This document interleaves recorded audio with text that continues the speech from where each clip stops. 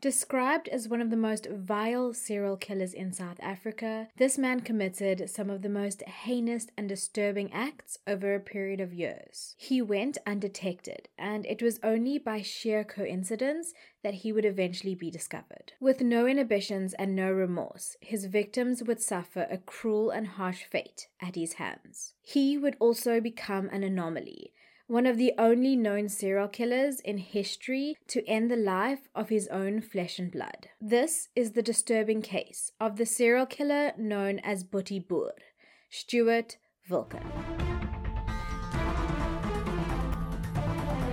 Hello and welcome to Murder and Mayhem, a South African true crime podcast hosted by me, Bella Monsoon. I'm a mental health professional, so Murder and Mayhem, a South African true crime podcast, explores real-life crimes occurring within South Africa from a psychological viewpoint. Every week, a new case is examined and we delve headfirst into the motives that drive people to do what they do. Join me weekly on a journey into the minds behind the madness as we traverse murder, mayhem, and much more.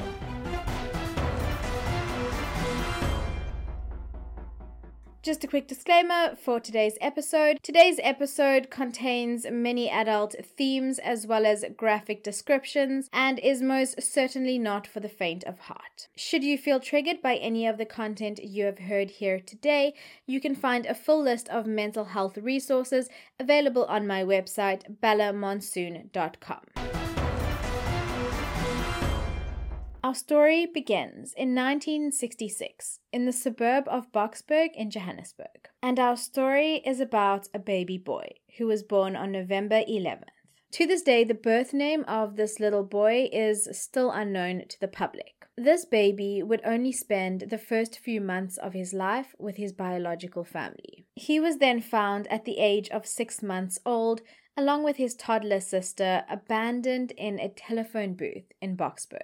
There was a domestic worker who had found the two, and she had taken them back to her employers. This one kind action on her behalf would set off a tragic chain of events that followed in the years to come. Her employer, known only to this day as Dop, decided to keep the children. However, there was no fairy tale ending in sight. During the first 2 years of his life, this little boy was horrifically sexually and physically abused. The pain he experienced had no bounds. During this time, his sister also disappeared, and it would only be years later when he finally would discover the truth of what had happened to her. Later in his life, he would be named, given the name Stuart.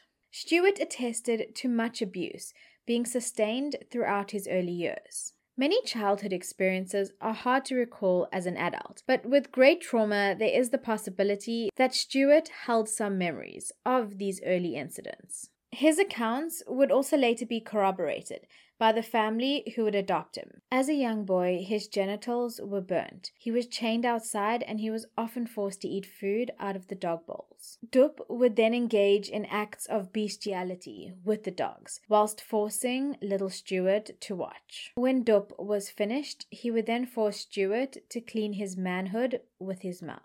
It was at this stage in time that Stuart was incredibly malnourished, full of lice, and neglected to the point that when the neighbors saw him, they immediately took him in. This family were known as the Wilkens. Mrs. Wilken would later confirm Stuart's allegations of abuse suffered at the hands of Dop. The pair wanted to legally adopt Stuart and give him a safe home, but they needed the consent of his biological mother. And all Stuart would remember of this woman was an early interaction where he saw a woman he didn't know come to the house and offer him sweets, which he refused. This woman then disappeared, consequently relinquishing her parental rights, and Stuart would never see her again, at least as a child. From the beginning, Stuart was a very difficult child, almost understandably so, as a result of all the alleged trauma he had experienced in his early life. Early life events play an integral role in the development of a child's personality and overall character. Stuart would go on to bite people, hit them for no apparent reason, and he would also struggle academically in school. He ended up failing grade 1, And Mrs. Vulcan, with no real understanding of the true depth of Stuart's difficulties, decided to withhold his Christmas presents as a punishment. This action would have long-term ramifications for Stuart's mindset. He became furious that day, an anger he could not control, and he resolved to never make any effort in school again. Remember, he's still a child. His pillars of rational thought are not fully developed yet. He managed to make it to grade 3, but then he failed the year 3 times. At this point, he was sent to a special needs class. Here, though, the alleged abuse would continue, and in later years he would state that he faced backlash from his peers, which was apparently encouraged by his teacher. Whether there is some truth to that, we cannot know for sure. Up until this point, he didn't realize and understand that he was adopted, but through interactions with his peers and his teachers, he would make that discovery. This knowledge further enraged him, and he lashed out at a teacher. A developing child has a limited understanding of their emotions. This is honestly just a part of growing up. For Stuart, his emotions were often fixated upon anger, resentment, hurt, and rejection as a child. These are the feelings that surrounded his experience of growth, and that's also the way in which he viewed the world and those around him. His aggressive actions towards the teacher resulted in him receiving physical punishment from the principal of the school. Remember, these were the days when corporal punishment in school was completely normal. Stuart could not really catch a break, at school or at home. Perhaps if he was raised in a different era, things may have been different, or at least individuals may have had a different approach to his behavior. I mean, knowing what we know now about the importance of childhood development. Outside of school, the toll of all the trauma and abuse became more evident as the years went on. It was at the age of 8 that Stuart began wetting the bed every night, an action for which he was always punished. It was also at this point that he admitted to beginning to smoke marijuana regularly. It was not long after this that he was dealt yet another blow, as his adoptive father passed away, and thus he had lost the only real positive father figure that he had ever known. At the age of 9, Stuart would claim that he was sodomized by a church deacon. This would have been around the same time that he was failing in school and acting out. Remember? This trauma, if it did indeed occur, could definitely have played some role in the later crimes that Stuart would commit. The only reason I'm questioning the validity of these claims is because of the nature of Stuart and some of the remarks he would later make. Mrs. Vulcan, his adoptive mother, couldn't cope with his behavior, and after reaching out to the welfare department, she had Stuart sent to a reform school. Basically, a school in South Africa for problem children. I understand that it must have been a lot for her to deal with, especially after the loss of her husband, but this rejection of Stuart would just further intensify his disillusion and resentment. It was at this reformative school that he would later claim he suffered more abuse, rape and torture at the hands of his fellow classmates. This led to him running away from the school and going to live with his adoptive aunt for a month. After this point, he was sent back to his adoptive family who had moved to Port Elizabeth. Back in PE, he had commuted via bus and was instructed to appear in the magistrate's court. During this session, it was determined that he no longer had to remain in reform school if he could finish grade 11. And so, for the first time in his life up until this point, he really played by the rules laid out. After completing grade 11, Stuart knew that he was done with school forever. Here in South Africa, we only have 12 grades, so he was only a year away from matriculating. But instead, he had left school and he had gone, like many young men of his time, to join and enlist in the army. But as one could probably imagine, things just didn't magically get better for him just because he had changed location. Things actually declined, to the point that after just 3 months in the army, Stuart had attempted to take his own life. He was promptly medically discharged and sent home. As an adult male, he then began to work. But like many other things in his life, his occupational stint was short-lived. After injuring himself, he began to receive disability from the government. In 1984, at the age of 18, he met Lynn, who would later become his first wife. He was attracted to her, and he said that he treated her well. Lynn already had a daughter from a previous relationship, but together the pair decided to have a child. This led to December of the following year, 1985, where she gave birth to their daughter, Wanay. The accounts of their relationship and interactions after the birth differ, with Lynn stating that after this point, Stuart only wanted to engage in anal sex. Stuart, on the other hand, would claim that Lynn began, in his own words, to whore around and became a sex worker, often leaving him alone with the children to work the night, many nights of the week. Regardless of the true narrative, their family life was notably unstable, to the point where the welfare department intervened. After conducting the relevant checks, they attempted to remove the older daughter, Lynn's first child, from the home. Although things were clearly not going well as it was, when Wanay was 5 years old, the pair had the great idea to get married. Unfortunately, that band-aid did not do much for the colossal hole in the dam that was their relationship, so to speak. And so their marriage was full of issues, violent, and incredibly unhealthy. And the year that they were married would be integral, as this would be the first confessed to and confirmed murder of Stuart Vilken. And so began a disturbing and macabre chain of murders. To contextualize this for my listeners, Stuart was Afrikaans speaking, not extremely tall, of average height, and almost stocky or podgy in his body weight. He exuded quite a loud presence, and he was not extremely articulate, but he was able to engage and hold a conversation with others. He appeared to be quite friendly and unsuspecting. His first victim would be one of the most vulnerable in society, a homeless boy of around 15 years old, whose name was Montefico. He was lured and lulled into a false sense of security by Stuart before being raped and strangled to death. His last moments would occur on school grounds in Sydenham, and Stuart would recount how he had climaxed at the exact moment that this child had passed on. For 7 years, Monte's murder would remain unsolved. Just another victim, easily forgotten.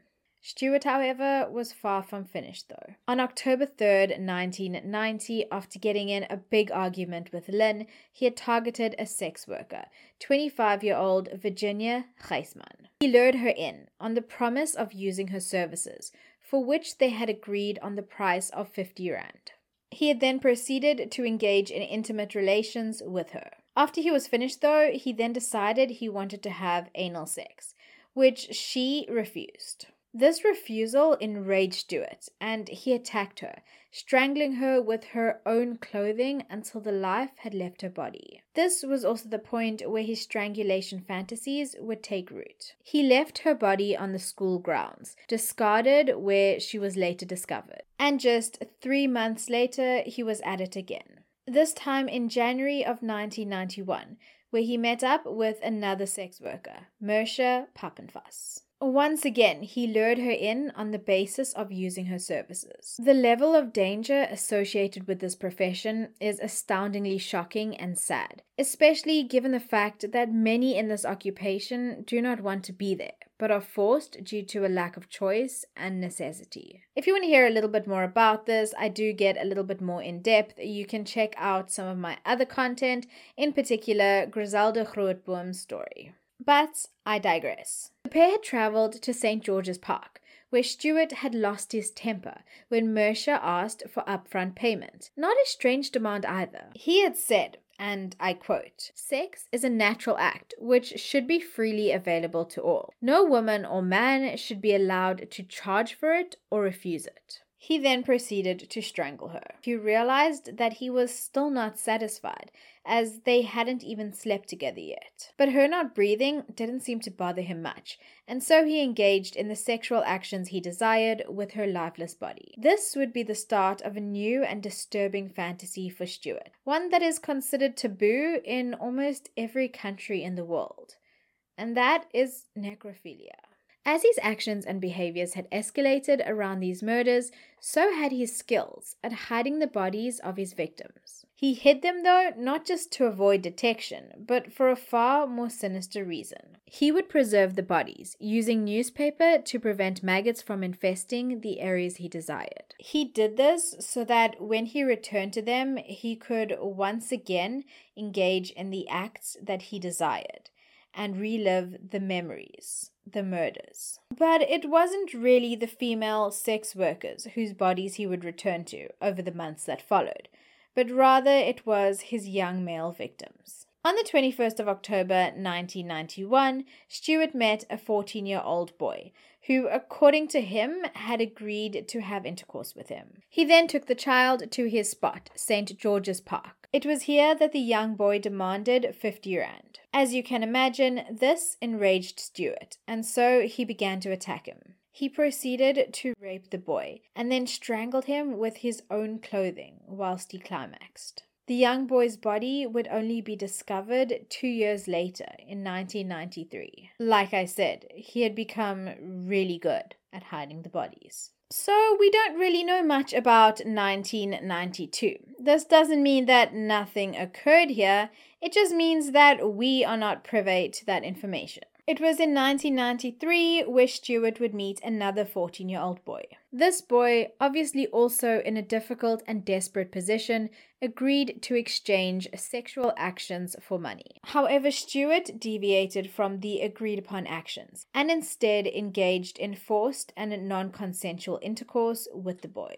Instantly, the boy had threatened to tell the police, and Stewart was not having that. He strangled him and left his body in the bush by the Fort Frederick Museum. And throughout all this time, Stewart had been married. In a terribly deteriorated marriage, but a marriage nonetheless. Lynn, however, was growing tired of his behavior, and she often called the police on him for one thing or the other. Some days it was his behavior, other days it was his marijuana use. Eventually, he was admitted to the Elizabeth Donkin Psychiatric Hospital, and it was here that he was allegedly diagnosed with psychopathy. Keep in mind, though, that psychopathy is not an official mental health diagnosis as per the DSM, that is. The reality of this kind of diagnosis, though, is far more nuanced than the stereotypes portrayed in the media would lead many to believe. Stewart's stay in the psychiatric hospital was cut short, though, and although he received some form of diagnosis, he was not provided with any future plan for psychotherapy to assist him in going forward. It's important to note that whilst personality disorders cannot be treated with any form of medication, there are many treatment plans available that can improve overall quality of life. But instead, Stewart was diagnosed as an alleged psychopath and sent on his way. During his observations there, he was seen by many mental health care professionals. But yet, the true darkness that lived just beyond the surface of this man remained unseen. He was a master at manipulation and pretending. Eventually, Lynn could take it no longer, and after Stewart had attempted to overdose after being discharged from the hospital, she filed for divorce. Soon after things were finalized, she had remarried, and Wanae had gone to live in her home with her new husband. Stewart was allowed visitation, of course, but because he was often volatile with Lynn's new husband, his visits were limited to the pavement outside of their home. As Lynn moved on with her life, so did Stewart. He found work as a fisherman. However, as one could expect by this point, his behavioral and anger issues resulted in quite a short-lived occupation. But it was also in this field that he discovered his passion and love for the ocean. After the boy he had murdered in 1993, there appears to be a gap in his crime spree. There are two possible lines of reasoning one can assume. Either he was still active during this time and the bodies have not yet been discovered, or he was preoccupied with his new life and happy to have his fantasies exist solely in his mind. I'll leave that one up to you, the listener, to decide by the time I reach the end of this case. So now our narrative is in the early 1990s. Lynn has moved on and remarried, and Stewart has too. He found love with a colored woman, Veronica. For my non-South Africans, the word colored is not used as a slur, but rather to describe an entire race of people who exist. I only mention race here because of the main reason why Stewart chose to engage in physical and sexual endeavors with only women of color. He held the belief that because he didn't know what his sister looked like or where she lived, he could mistakenly end up sleeping with her one day and committing the heinous act of incest. Yeah, because everything he's done up until this point wasn't bad enough, right? Moving on though, Veronica had 2 young sons from a previous relationship, and from the get-go, her family did not like Stewart, not in the least. This resulted in a very tumultuous relationship for everyone involved, a common characteristic that marked many of Stewart's interpersonal relationships. It was also around this point that Stewart would resume his criminal activities. On the 27th of July 1995, Stewart had agreed to pay 42-year-old Georgina Zwena 30 Rand for her services to engage in intercourse with her. He had taken her to a local park, but instead of their agreed-upon actions, he engaged in non-consensual anal intercourse and strangled her. After killing her, though, he still felt an arousal. His manhood, on the other hand, though, was unable to assist him in fulfilling his desires. And so, in a fit of frustration and anger, he assaulted Georgina's body with his knife. He would leave over 20 stab wounds around her lower abdomen and nether regions. He would then engage in an even more disturbing act. He would use his knife to remove her nipples, which he then consumed. Like at this point, I wish I was just making this up. In his case, his knife and the action of him using it became symbolic to him receiving the release he had desired. Stewart had now escalated from sodomy, rape, murder, and necrophilia to cannibalism. Stewart, however, was not as ignorant and simple-minded as some believed him to be. He was hyper-aware of the investigations that were going on with the victims that were found, and so he adjusted his modus operandi accordingly. He began to remove the clothing of his victims and leave it elsewhere, so as not to leave any evidence behind. Remember, these are the days of primitive DNA testing. A police officer on the case later remarked that although Stewart Vulcan did not have a high IQ, he was streetwise and was capable of learning what he wanted to. In this instance, it was, in this police officer's words, how to become an untraceable killing machine.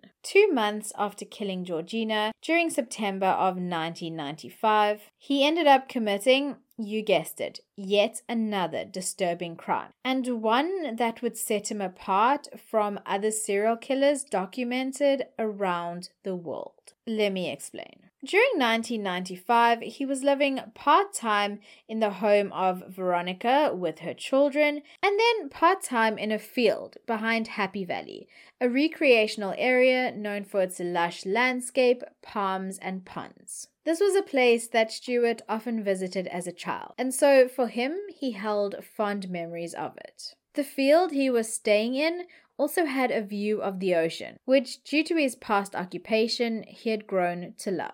And so he was extremely happy, comfortable, and content in this space. On the 29th of September, he visited his daughter, Wane, who was 11 years old at the time. He had taken her out for the day, bringing her to Happy Valley, not an entirely strange thing on its own. However, once there, he took her to his makeshift home in the veld. She had apparently opened up to him and told him that she was being assaulted by her stepfather, Lynn's new husband. Stewart had then performed an examination to assess whether what she had told him was indeed the truth.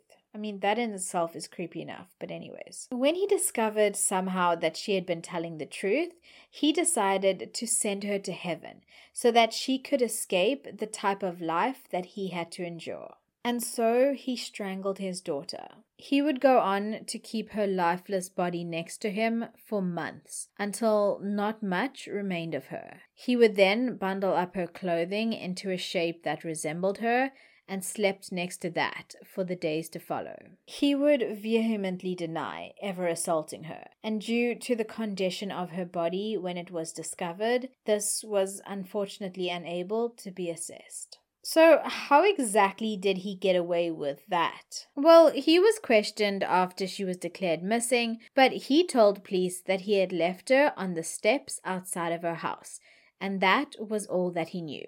And you know what? They believed him, despite his history. Stuart would once again go dormant until about 8 months later. On the 25th of May, 1996, he met another sex worker, Katrina Claassen. They went down to the beach, where he proceeded to strangle her, rape her, and then shove a plastic bag down her throat. He dumped her body by a wall covered in graffiti, which read, "People shouldn't steal." He would later state that he found this amusing, because as I previously mentioned, he believed that sex workers were stealing when they forced individuals to pay for sex. Between May and August of 1996, he met and killed another street child, had non-consensual intercourse with him, strangled him, and then dumped his body on the same grounds where he had left his first victim. That same year, the remains of Wanay were discovered, but it would be another year later until the identity of the body was known. As the year 1997 began, Veronica had received shocking news from her son, and so she had taken them to the police station. There, they had made a statement and laid charges of sodomy against Stuart. Yes, Stuart had assaulted the 2 young boys in the home, who potentially had viewed him as a father figure. It's important to note here that during this time, sodomy was not considered rape, and thus brought with it a lesser charge. It was only in 2007 when this law was changed, and the definition of rape was expanded. Stuart did not stick around to receive any consequences of his actions though, and he went straight back to the field. He would go into town daily, and he was often recognized by the locals, as he wore the same dirty shirt, jeans, and Wellington boots, with wild hair and a bushy beard. This is where his nickname, Boetie Boer, translated roughly to brother farmer, would come about. And so life seemingly continued as normal for Stuart. On the 22nd of January 1997, 12-year-old Henry Bakkers was walking home from his grandmother's house. Henry actually knew Stuart, as he had stayed in their home at some point for a few days. A friend of Henry's saw Stuart approach him and recognized him as Boetie Boer. Many people in the area knew of him. This friend ran after the two and asked Henry where he was going. Stuart had then told this child to mind his own business. This boy then watched his friend disappear down the road, the last time Henry was ever seen. Little did he know that this seemingly small interaction would play a large part in finally bringing this man to justice. Stuart's recollection of this last event was quite different though. He would state that the 12-year-old boy had willingly accompanied him to the field in order to learn more about sex. Stuart had then engaged in a sexual activity with this boy before forcing him to perform another sexual activity on him. After this, he had then raped Henry. Terrified as one would be, the boy had screamed, and so Stuart had strangled him. And this might have been just another unsolved murder if it wasn't for Henry's friend, who had seen them together that day. After he was declared a missing person, his friend had come forward, telling police what he had seen. The Child Protection Unit, who were also investigating the missing persons case of Wanay, thus began to investigate Henry's case too. And eventually, Stuart would face the music. On the 28th of January 1997, he was arrested in connection with the disappearance of Henry. He was later released though, as he had provided an alibi. This alibi was later disproved, which resulted in him being arrested again on the 31st of January. Sergeant Derek Northworthy would interview Stuart, which led to his confessions and to him admitting, in his own words, "I am sick." And then the disturbing truth would begin to be heard.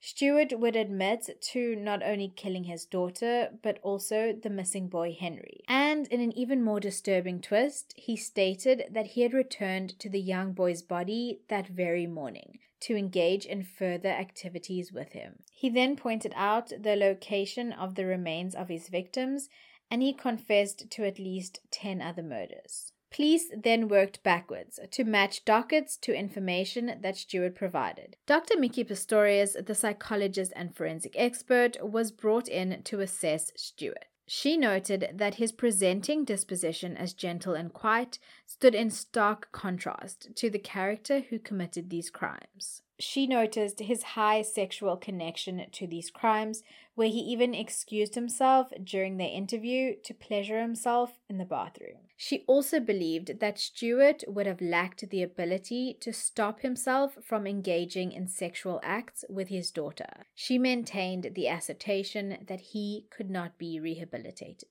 Stewart was incredibly calm and unperturbed during his trial, and he only faltered when Wanne's skull was brought into the courtroom as evidence. He asked for an adjournment and ended up in the bathroom. No, not in tears though. Preoccupied with another activity that was highly inappropriate given the situation. On the 23rd of January 1998, Stewart Wilken was found guilty and sentenced to 7 life sentences. He was only 31 years old at the time of sentencing. He heard his fate and burst into tears. The judge made the remarks that whilst he understood the traumatic past of Stewart, he found it hard to believe that every single person Stewart had come into contact with had abused him. The judge also mentioned that if the death penalty was around, he would have received it. Sergeant Nosworthy located Stewart's biological mother and connected them via a telephone call whilst he was in prison. He also listened in on this call. Stewart had sobbed on the phone and for the first time in his life used the word mommy. His mother also admitted on the phone that she had come to reclaim his sister, who was alive and well, but she chose to leave him. Stewart requested to serve his time in a facility that offered mental health services, so that one day, in his own words,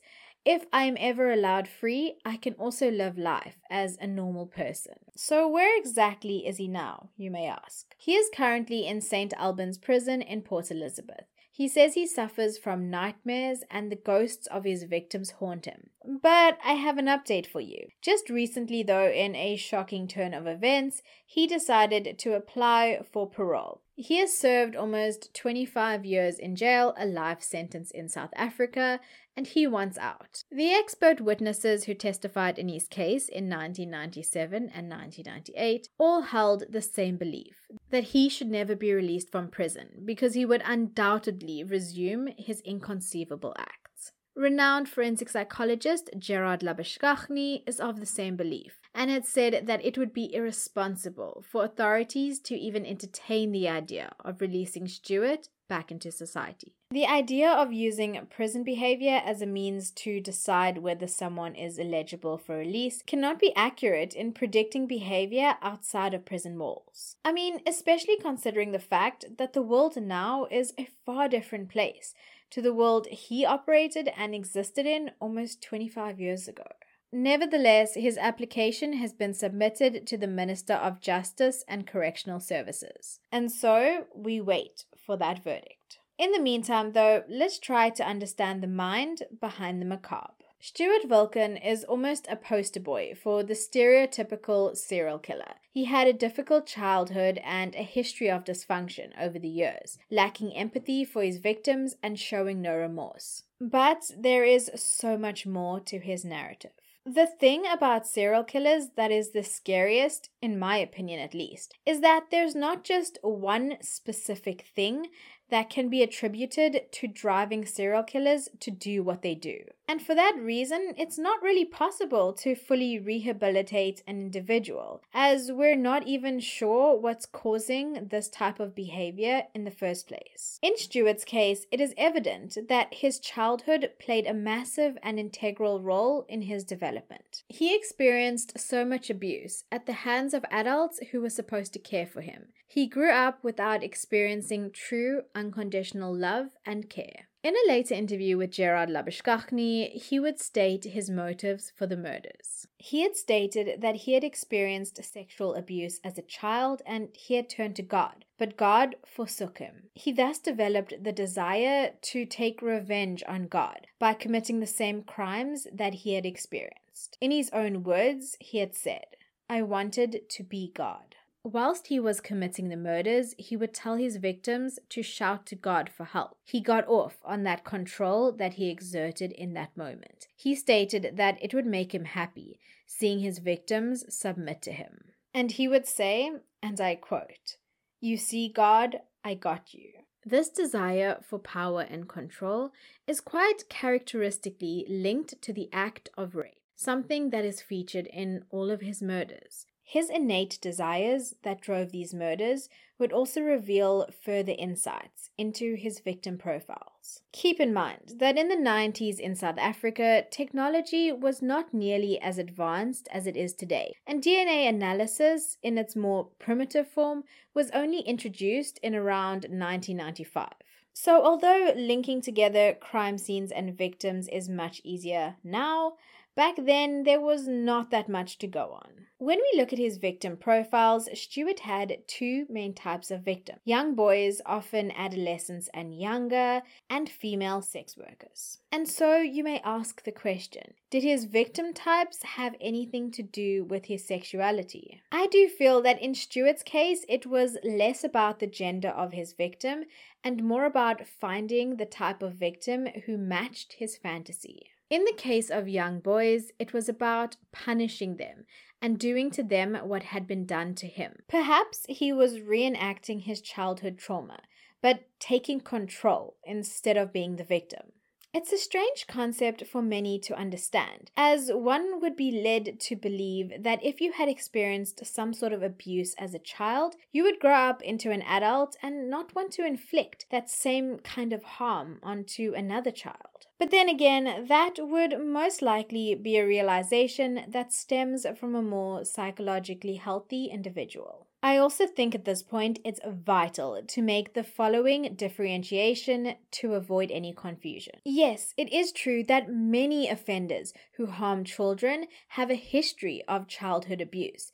But at the same time, it's important to note that not all individuals who were abused as children will grow up to inflict harm upon children. I cannot express how important this differentiation is to make. I'm not really sure whether Stewart felt any real guilt over the murders. He would claim that he covered them in branches. He would claim that he covered his young male victims in branches so that they could go to heaven, and that he visited their graves, or rather the spots where he left their bodies, and asked for forgiveness. But then keep in mind, in the next moment, he would be engaging in sexual acts with their corpses.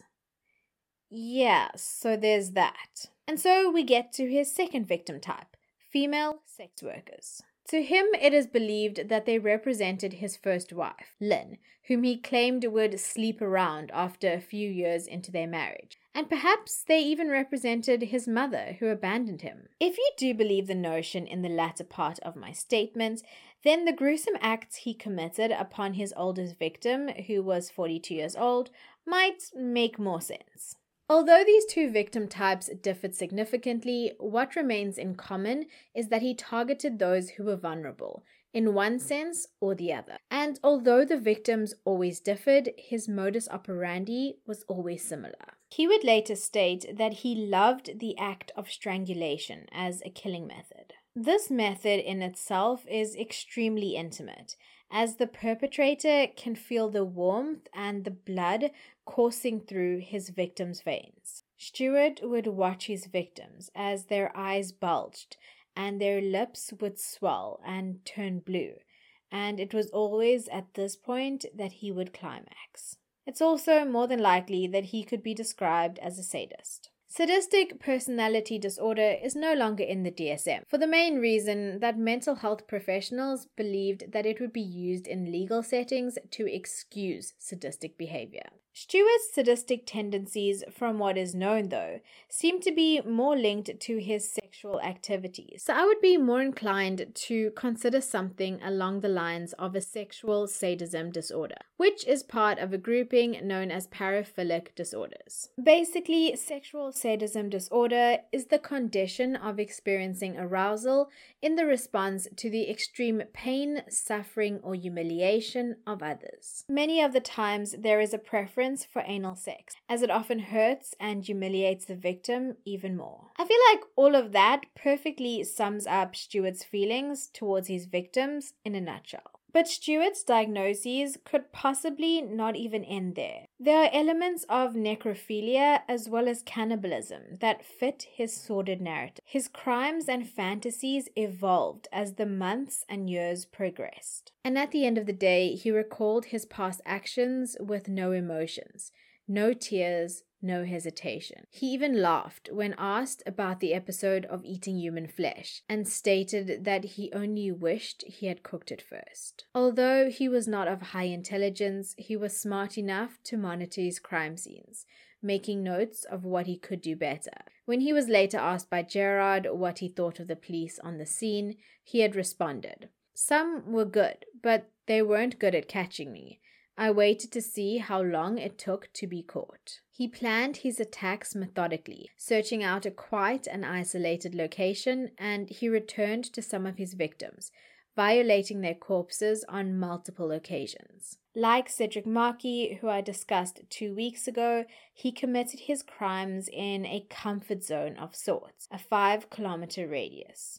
And at that time, no one even knew that there was a serial killer in action. Like I always say, you can never truly know the depth of darkness that exists behind the faces of the people you know, the people you love, or even the people you pass on the street on a daily basis. Of course, it's normal to feel a degree of sympathy or empathy towards young Stewart and all that he went through. But it's also normal to feel a strong level of hatred and disgust at the adult that he became. It brings to light the ever-present psychological debate: nature versus nurture.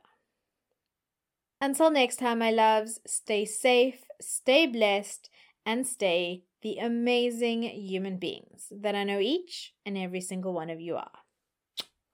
Bye!